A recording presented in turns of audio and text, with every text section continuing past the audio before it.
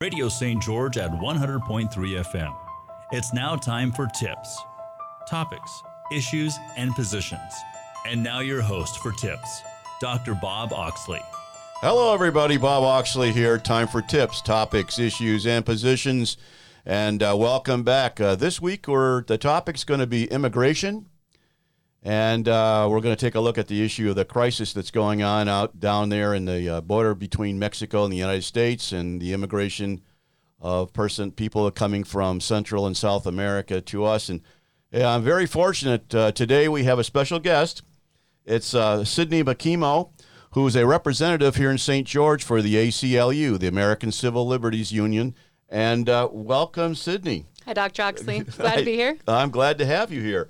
There's a lot going on. I know that it's not hitting front page like it used to, immigration, but my understanding is the ACLU has been very, very active in trying to address some of the issues on immigration, and we're just happy to have you here. Yeah, okay? I'm glad to talk about it. And in talking about the fact that it's not hitting the front pages anymore as it was over the last couple of years, it doesn't mean it's not happening. And actually, one of the things I keep hearing from people around me, they say, "Oh, is that still going on?" And I'm going to say, yes, it is absolutely still going on. We are still fighting the good fight. People are still being separated from their families. It is a big deal what's going on with immigration. Yeah. And that's why you're here, because I've been doing reading, the background reading in the page 10 or 11 on the newspapers and online, and I needed an expert, and that's why I'm so thankful you're here today to give us an update. And I really, we always do here on Tips.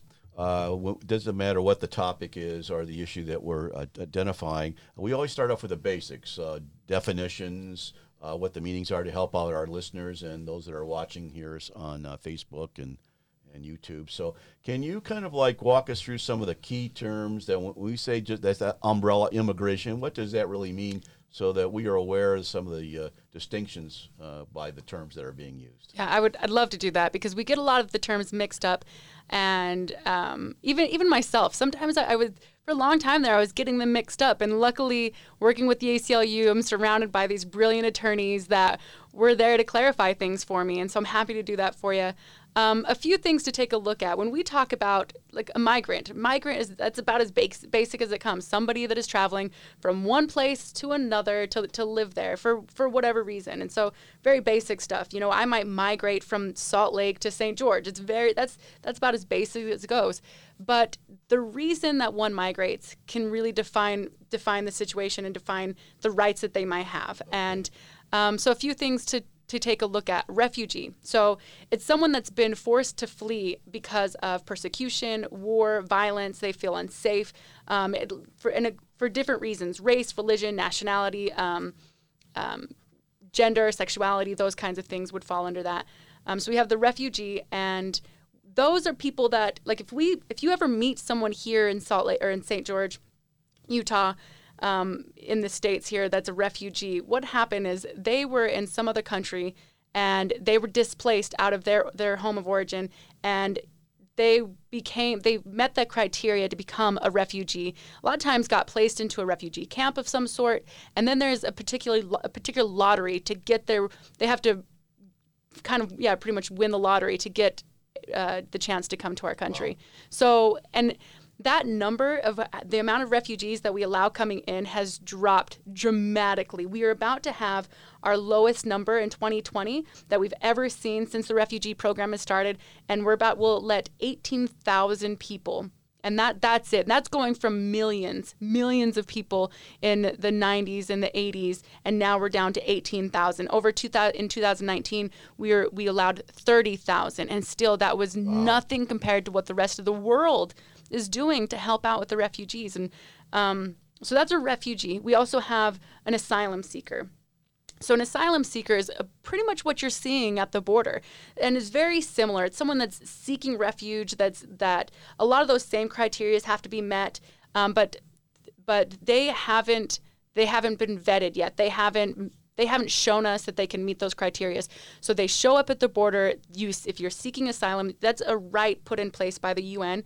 Back in 1958, 1961, we had these laws come into place as a result of World War II. So we'll have an asylum seeker. All they have to do is present themselves at the border and say that they're seeking help for this. And we have a responsibility to meet that need and to give them due process, which is really important. Once they get accepted, they are then called an asylee. Say that to me again. What's asylee. Asylee, okay. A lot like asylum, but take off the UM, throw on a couple of E's at the end. Asylee. Okay. So this is a person that's had their due process and that has been approved and is coming to the country.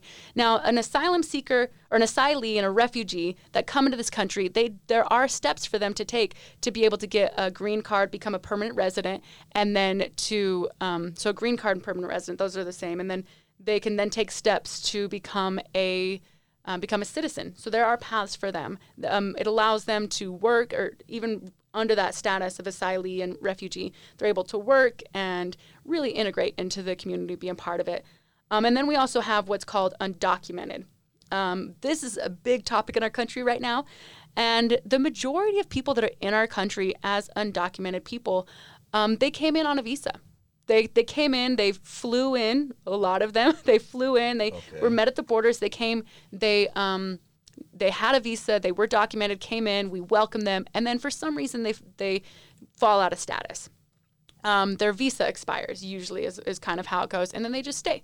And so that's what we find with our undocumented usually. Sometimes it's somebody that is able to get past one of those checkpoints without any documentation, but the majority of those come through the country, through border points, through the airport with a visa of some sort.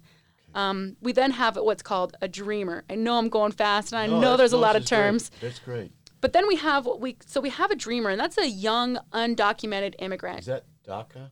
Well, so dreamer and DACA they're similar. Okay. So back in 2001, it was a bill that was presented, the DREAM Act, and it was to acknowledge and address the issue of undocumented children coming into this country. You know, I don't know about you, but no 3-year-old or 5-year-old has a say. I don't know, in your house, maybe they do, but as far as where we move or bringing them across the country, they don't have a say. And so they come in, they're in this country, and a lot of them don't even realize they're undocumented until they go to college, because their parents you're not going to tell an elementary age child that they're undocumented because, well, elementary age students children like to talk about things. So they don't know until they go to college or they try to get a job, or for some reason they need a social security number, and Mom, where's my social security number? Sorry, hon, you don't have one. Let me ask you a question. So just so I'm clear, dreamer those are children that come across the border with their parents, correct?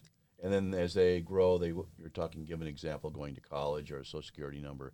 Those are people that actually came across with their parents. Yeah, okay. Coming across is a okay way to say it, but it's just an undocumented person that's a minor, or that became undocumented as a minor, really is how it comes down to be. So we needed to address that because they grew up in America. They speak English. They don't know any other place. So a dreamer is a person that we want to give that comes from this idea of giving them the American dream. But the DREAM Act is actually an acronym. It's Development, Relief, and Education for Alien Minors. Wow. Yeah. So that's what all that is.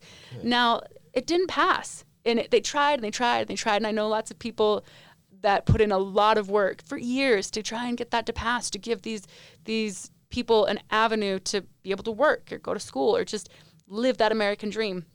So when it didn't pass, that's when we got DACA. DACA, which is Deferred Action for Childhood Arrivals, was something that Obama did in 2012. This was an executive order. He put this in place so that to just give some kind of idea, it is not a path to citizenship. It is not an end all and be all. It's deferred action is what it's saying. Meaning, hey, pump the brakes, wait until we figure out a plan. But this is something that has to be renewed every 2 years, and all it really gives to these dreamers is the opportunity to work. They can't leave the country. There's so many things that can't happen. Right now, ACLU is working to help. We've kind of had to say the bar is talking about here in Utah, allowing DACA recipients to pass the bar and become attorneys. So there's a lot of restrictions, but also a lot of hope. So we can go somewhere with that. Wow. Ladies and gentlemen, you're listening to Sydney Makimo from the ACLU here on Tips, and we're investigating immigration. And thank you very much for that overview, some key terms. A lot of stuff. It really helped. There's a lot of stuff, but it really helps out because when we go on now with our discussion here, it's going to make a lot more sense. I'd like to take it to the next level now. We've got through those wonderful definitions. We got an idea of what they mean, but now let's take a look at the crisis itself. There's a major concern with the current administration that there's an overwhelming amount of people coming from Central and South America through Mexico, attempting to cross our borders because we are the American dream. They've read about us. They want to be part of that. And for the number of reasons that you've identified, maybe there's no hope for them in their home country, or there's a threat of a life and death situation, or human trafficking and all those issues.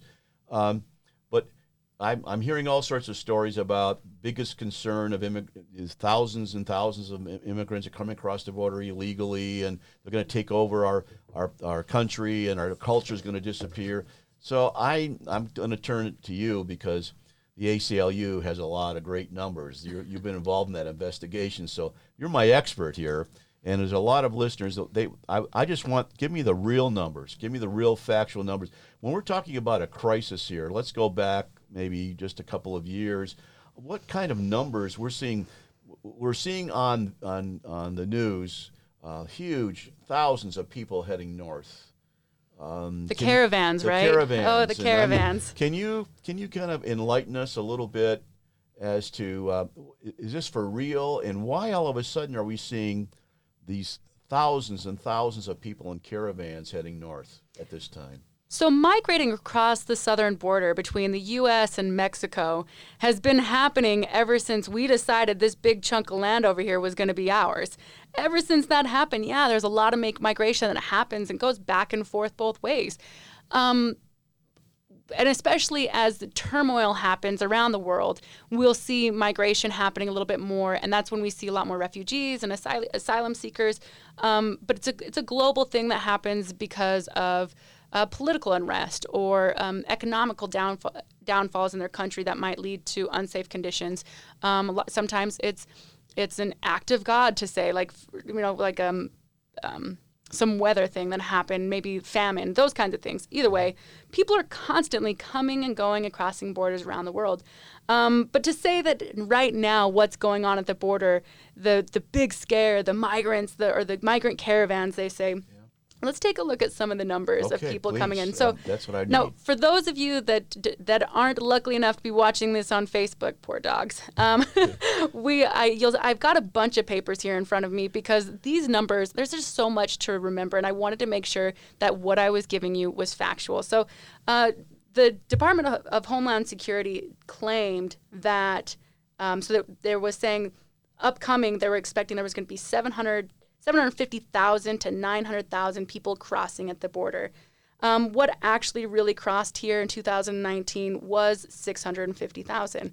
That's the numbers that we do have based on people that were caught at the borders and things like that. But the thing is, between 2000 and 2007, often 1 million plus were crossing at the borders. So even by being like, oh my gosh, 750, or fudging the numbers all the way up to 900,000 and saying, hey, it's worse than it's ever been, we're not even matching. We're not even getting close to what it's been in the last couple decades, let alone the worst it's ever been. Like, that's taking it a little far. Also, 61% of the families, or 61% of those coming to the border, are families and unaccompanied minors. And the number of youth and minors that are coming to the border, that's raising. That number is getting higher and higher each day. That statistic is 61% is growing and growing. That's what we're hearing. Yeah. Okay, that originally it was mostly males coming forward, and then they would get a job here, and then eventually get their families to move across the line and come into our country. Mm-hmm. But now, what you're telling me, based on the numbers, that families are the dominant mix Yeah. as far as those coming across. That's Wow. the majority of what we're seeing. And you have to ask yourself, and we hear this a lot in the media, depending on who you listen to or what's going on, but what causes a family to pick up their young children and flee a country? I just heard a poem the other day. It was beautiful. Well, very sad to hear, but it talks about you don't flee your home unless your home is the mouth of a shark. And that's what we're seeing a lot of. So on top of that, speaking of people coming to the borders, now the question is what to do? Like, what do we do with all these people coming at the borders?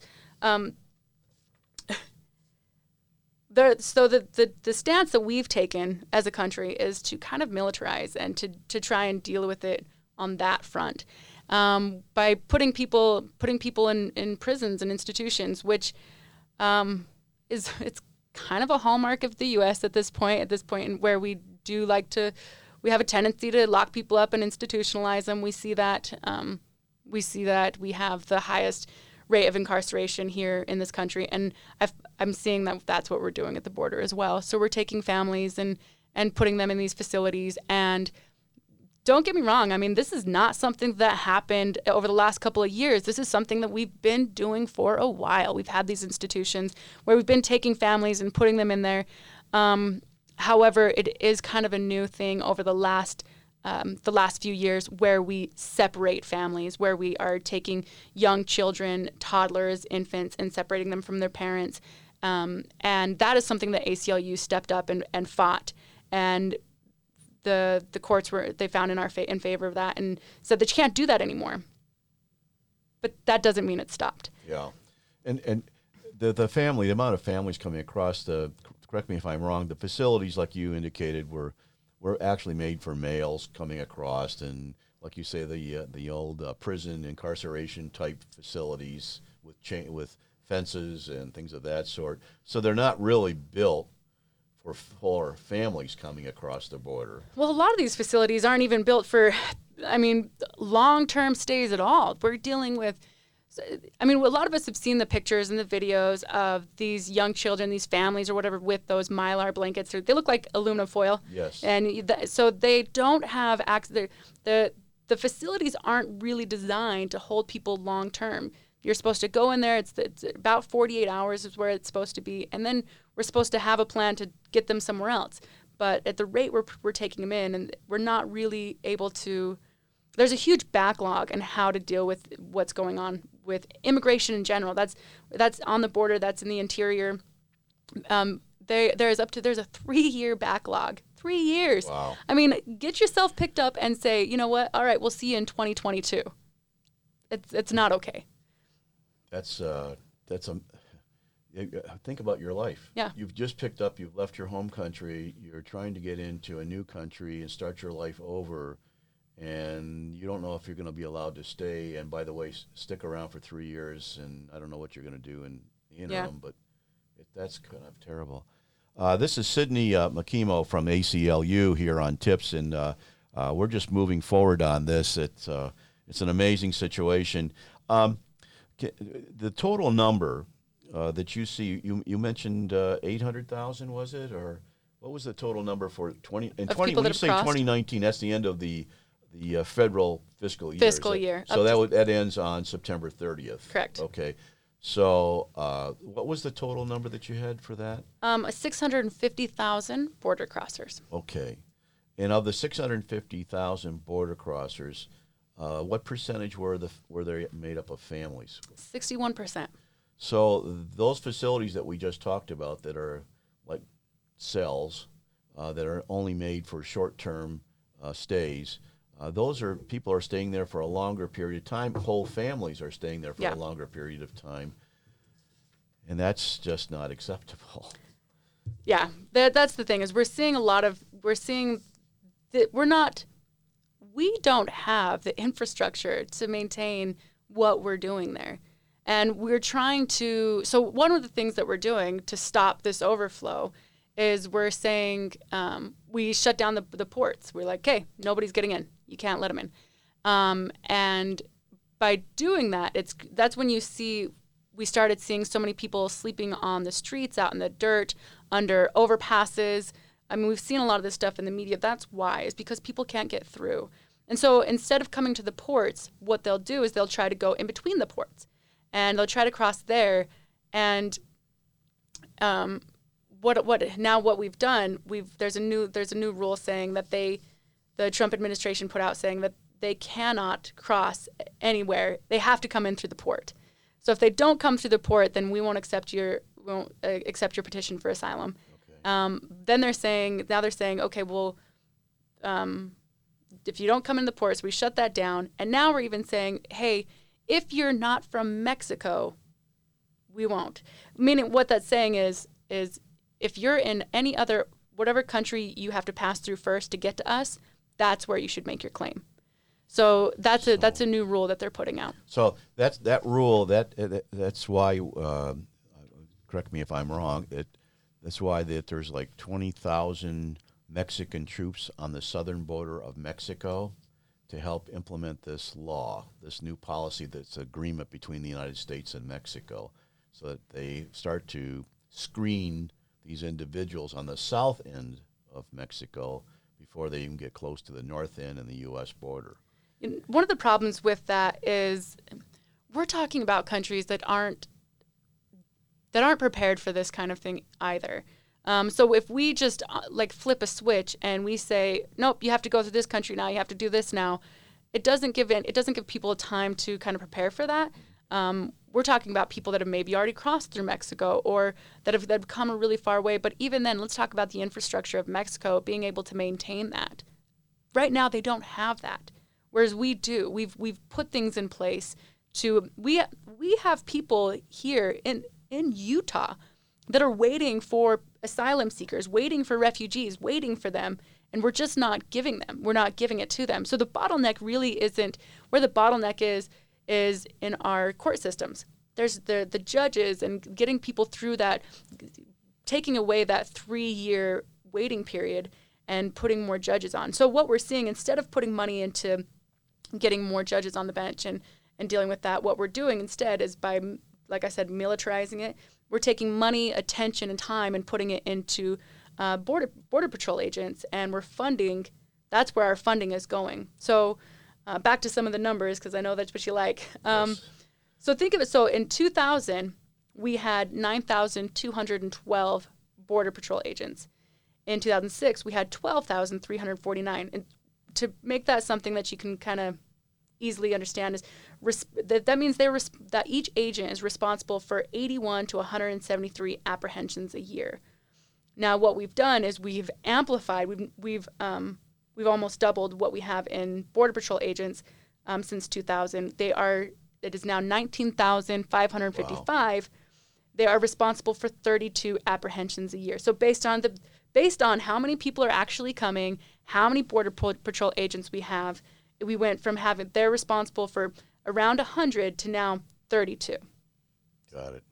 Also, we've also more than doubled their budget. So in 2006, it was $7.1 billion.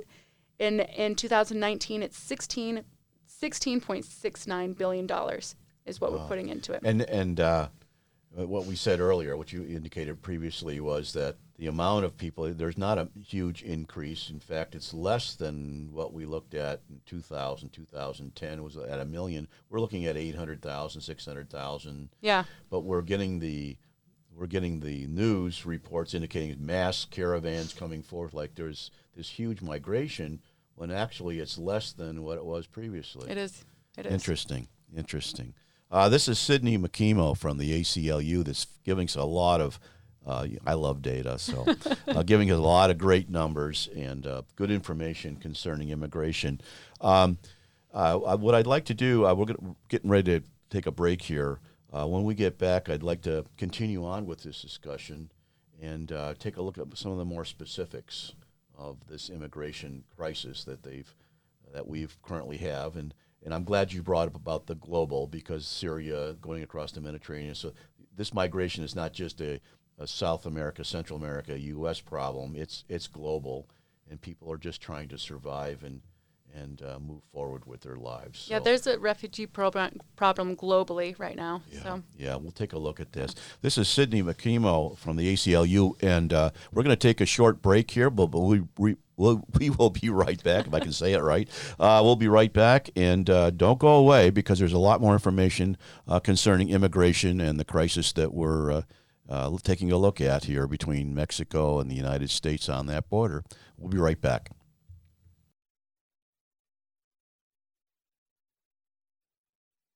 Here we go. This is this. I would really like to talk. We talked about the facilities, how they're not made for families.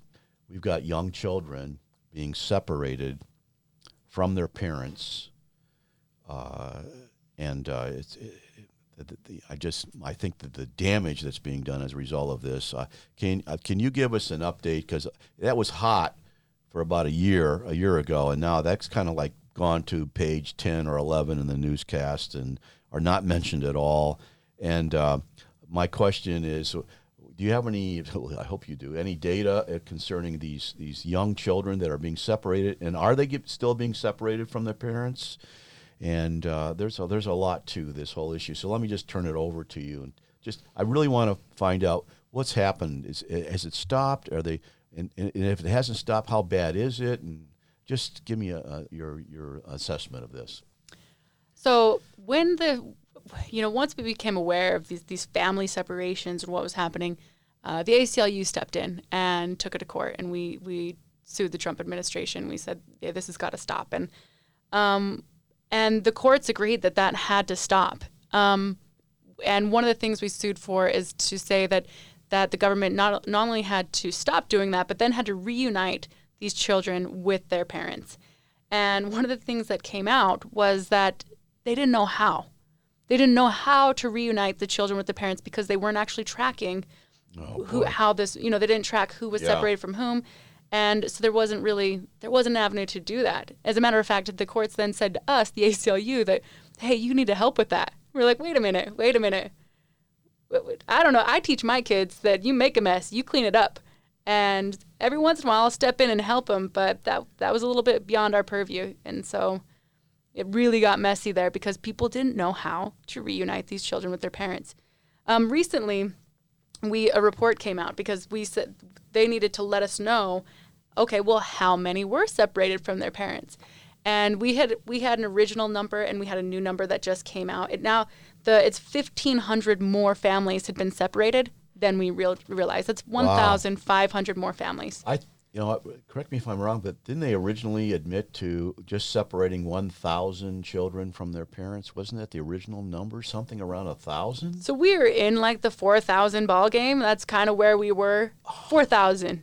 That's a lot. And so we are now the actual count from July 2017 to current, to where we are now, is 5,460 families have been affected this way. You mean tell me there's 5,462 or whatever it was? That's the amount of children that have been separated from their parents? Yeah. I had no idea. Yeah. And so, and we have a breakdown of the numbers here. So 207 were under the age of 5. So that's five were under 1 year old. 26 were 1 year old. We had 40 that were 2 years old. Oh, my gosh. 76 of them were 3 years old, and 60 of them were 4 years old. Separated from their parents. Now, that in itself is very traumatic for children. But then let's talk about, putting them in institutions like this. And we've seen grown adults become institutionalized and be impacted by being in kind of like in prison. And we're now doing that to children. That's what we're doing. We're doing it to 3 and 4 and 5 year olds and 1 year olds. Yeah. I mean, that extremely important time that they need to be bonding with their parents, bonding with people in general. Yes. They're now being, treated like prisoners. And then on top of that, so we did come through and we said, hey, this has got to stop. And the courts agreed with us, and the courts said, hey, reunite them, start putting them back together, find their parents, help with that. But what's actually happening is they're still being separated. They're just doing it a different way. Oh, how are they doing it? So for different reasons, they might say, you know what, you have a criminal background, criminal history in the country you came from, you can't be with your kids. They might say, you're affiliated with a gang, you can't be with your kids. Now, gang affiliations is this really, it's this loose kind of term that is used in ways that it's unconstitutional. Anyhow, but we're just applying that to someone who would randomly throw out, oh, you have a gang affiliation, meaning it could be anywhere from your second cousin was a known gang member, so you have a gang affiliation, so now you're losing your kid. Or medical conditions. They might say, hey, you know what, you have HIV, we're separating you from your kids, and they say that it's to keep the children safe. So the family separation is still happening at the border. I didn't know that. Just under different terms. But it's still happening. It's just we're not getting any information except for the ACLU with this new report. Now it's over 5,400 children have been. We are keeping an eye on it. We are watching it. We are fighting it. We are putting in that good fight. It's important for everybody to do that. So yes, we are fighting it in court. And some of the other things we do is talks like this, going and meeting with groups to educate them. People need to understand this is still going on, because if this gets swept under the rug, who's going to stop it? Yeah, that's why we started the show. Yeah. I mean, the immigration crisis is the back seat now, and now I thought, as a result of the rulings by the judges previously, that the separations had ceased, and what you're telling me is that's not the case. Children are still being separated from their parents. Yes. And I'm just thinking about some of the ramifications here. They don't speak the English language. They don't know what's right from wrong. They're being told, and they're away from their mothers and their fathers, and they're with a bunch of other children. I mean, from a psychological standpoint, we found out through research that the first 7 years of your life is the most influential and important for your development. And if we're talking about separating these children from their parents, can you imagine the trauma that they're going through? I was thinking about it just this morning. I think about this a lot, and about this, what's happening and the effects it's going to have on our future. We tell our children, we tell the youth that are coming up, to be mindful of their actions and how it's going to affect the future, their future lives and their prospects and things like that. And, I was thinking about the future prospects of these children that, just like my kids, they deserve hope. They deserve a future. Now what they're facing instead is severe trauma and PTSD. And I take a look in the future ahead of us, and I'm afraid for them. I'm afraid of the lives that they'll have available to them, even just simply not because of how much money they have or, so their socioeconomic status, their education, but simply their own mental well-being, and being able to interact with other human beings because of what's going on. And honestly, I don't think we know. We as a society don't really know what's going to happen, because we haven't been doing this. This is kind of new. We haven't seen kids on this scale being separated from their parents like this. And another thing I'm worried about is being away from their mothers and their fathers and being isolated in these facilities. My understanding is that really it's not the U.S. government. The U.S. government is actually contracting facilities, these companies, to take care of the babies, to take care of the newborns and the 1 and 2 year olds, and then other facilities is getting the 3 and 4 and 5 and 6 year olds, and the massive amounts of these kids. There's no affection per se. There's no hugging. There's no kissing. There's the language barriers. They're scared to death. Okay. Has the ACLU looked into these contracts? Who's monitoring these guys? Who's monitoring these people that have these contracts to make sure that there's no child abuse taking place? And that's a really good question. And when it comes to all of this stuff along the border, there is so much information going around, and there's so much being missed, so much to be understood, that it's hard to answer some of these questions. But when we look at what's going on with these institutions, it's very similar to what we do as a country. How I related it earlier to our incarceration rate, and how we as a country have a tendency to just incarcerate people, and that's kind of our way we solve our problems. And That's what we're doing here. Now, just like what we do in so many states across the country where they're privately owned institutions, meaning that people are actually making money off of caging human beings. That's disgusting. And now they're not just making money off of caging adults that we can say, oh, well, at least we could justify it. They committed some kind of crime. We have no justification for this. These are children, for crying out loud. And when we say, well, their parents should have known better. Their parents should have known better. Never have I ever seen it okay to abuse a child and say, well, their parent broke the law. Yeah, good point. Good point. Ladies and gentlemen, this is Sydni McKemo from the ACLU. She's bringing up some fantastic points on this issue of immigration crisis, and we're really examining the children, the separation of the children from their parents. And I had no idea the numbers had exceeded now over 5,000 children.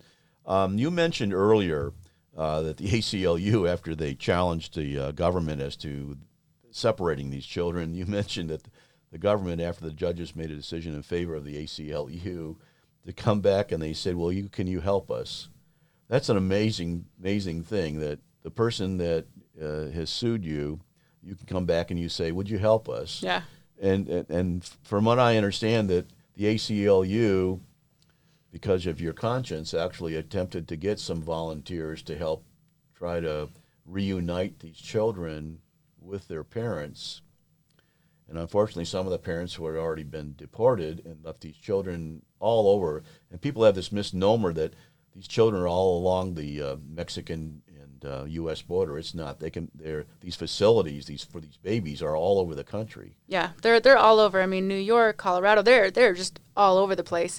And so a lot of these parents, even if they stayed in the country, they didn't know where their kids were being sent, or a lot of times the courts were telling them that you need to leave the country.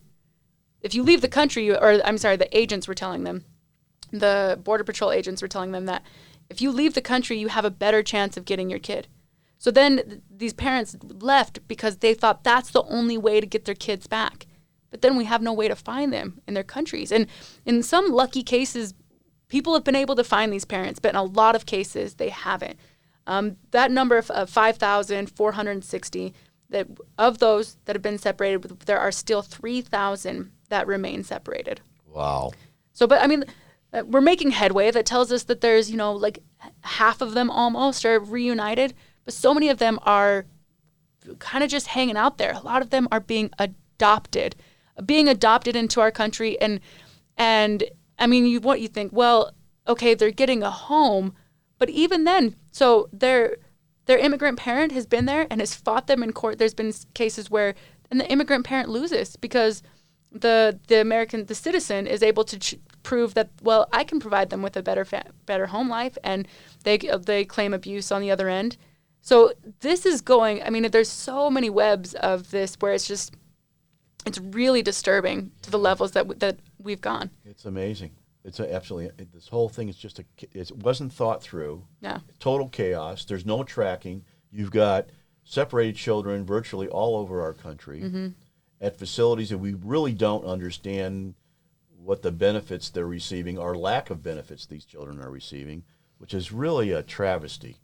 And when it comes to the oversight and what's happening there, a lot of people have gone through and seen the facilities, and you hear the horror stories, and I haven't seen it myself personally, and to be honest, I don't know if that's something that I'd be able to handle. I do know that the executive director of the ACLU, the ACLU of Utah, she has been there. She's seen them herself. It is horrible. So many people are going through and saying bad things are happening. What are we as a nation going to do to step up and address that? Yes, yeah, that's the next step, Yeah. right? But the thing is that in today's world, we're all so busy and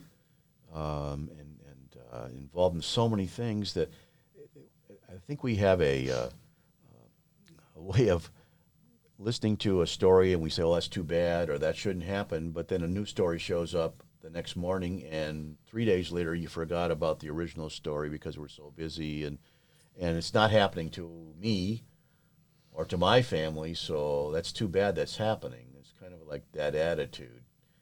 it's even more difficult to get people into a social action to get, even though, because I thought for sure when the actual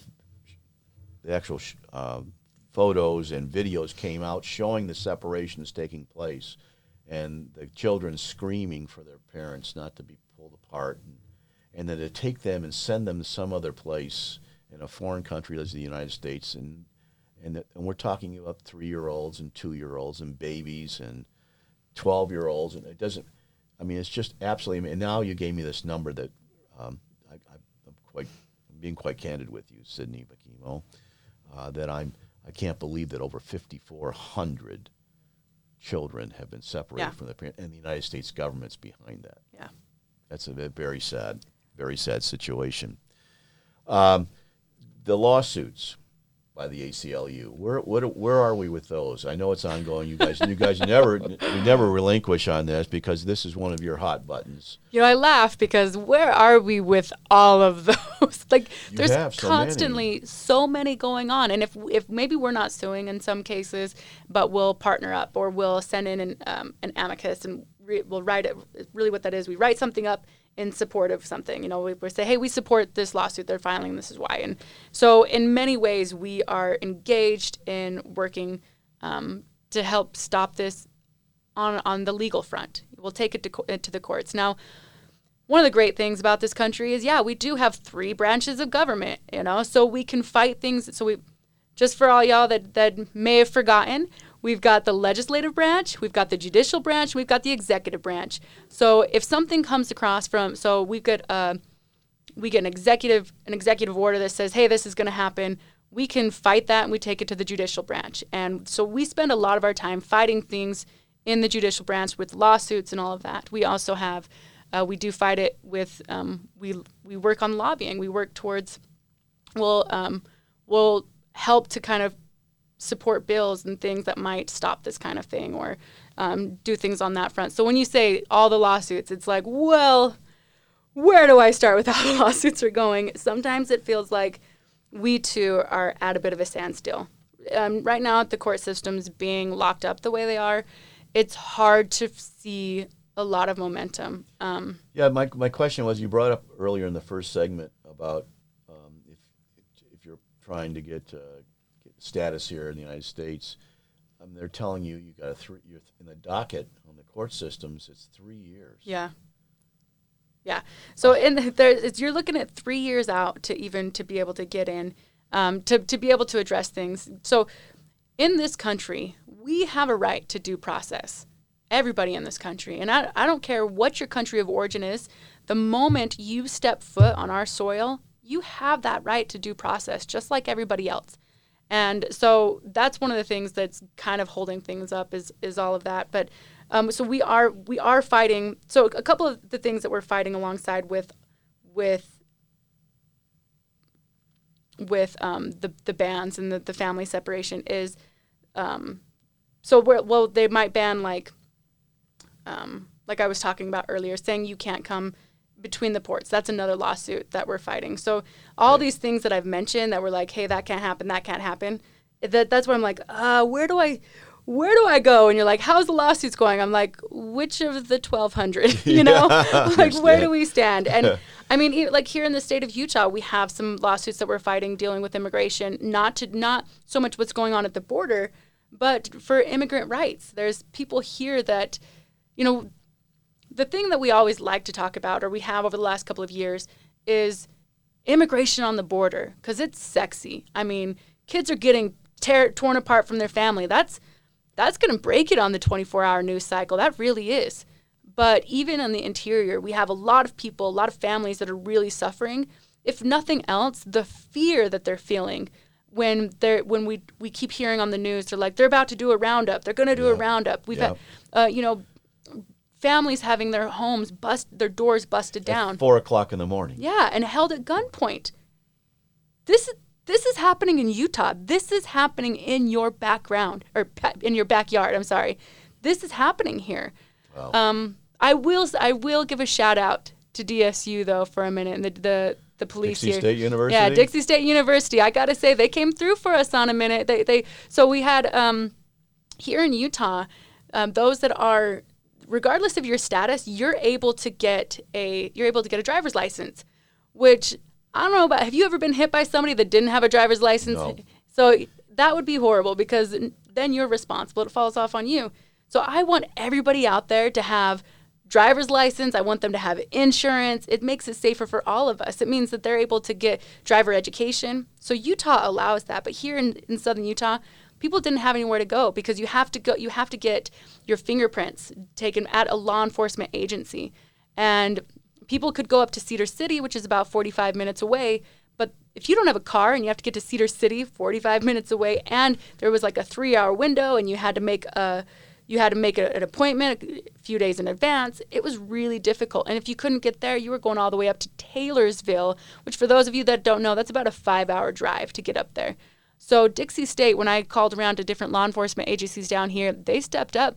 And wow. That's good news. Yeah, Chief Blair Barfus, he says, we will do anything that we can to support our entire community. That's what we're here for. That's great. Yeah, within a couple of weeks, they were set up and ready to do it. Now I spoke with him the other day. They've got entire families coming in. He said just the other day there was a group of 8 or 9 coming and getting their fingerprints done. That is great news. Yeah, they really stepped up. So I'm kind of proud of all Dixie State University. They came through.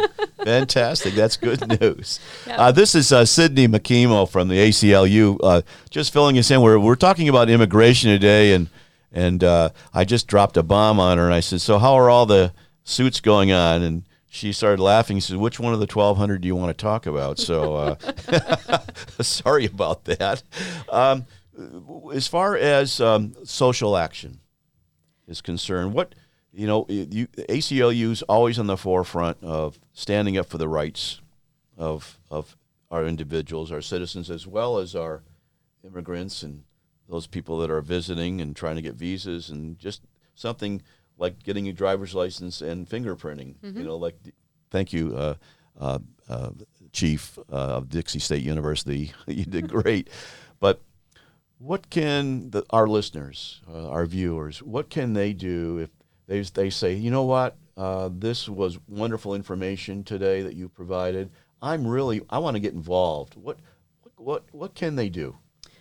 You'd mentioned earlier you said something about you hear a news story and then you hear another one, and that other one gets put on the back burner. Yeah.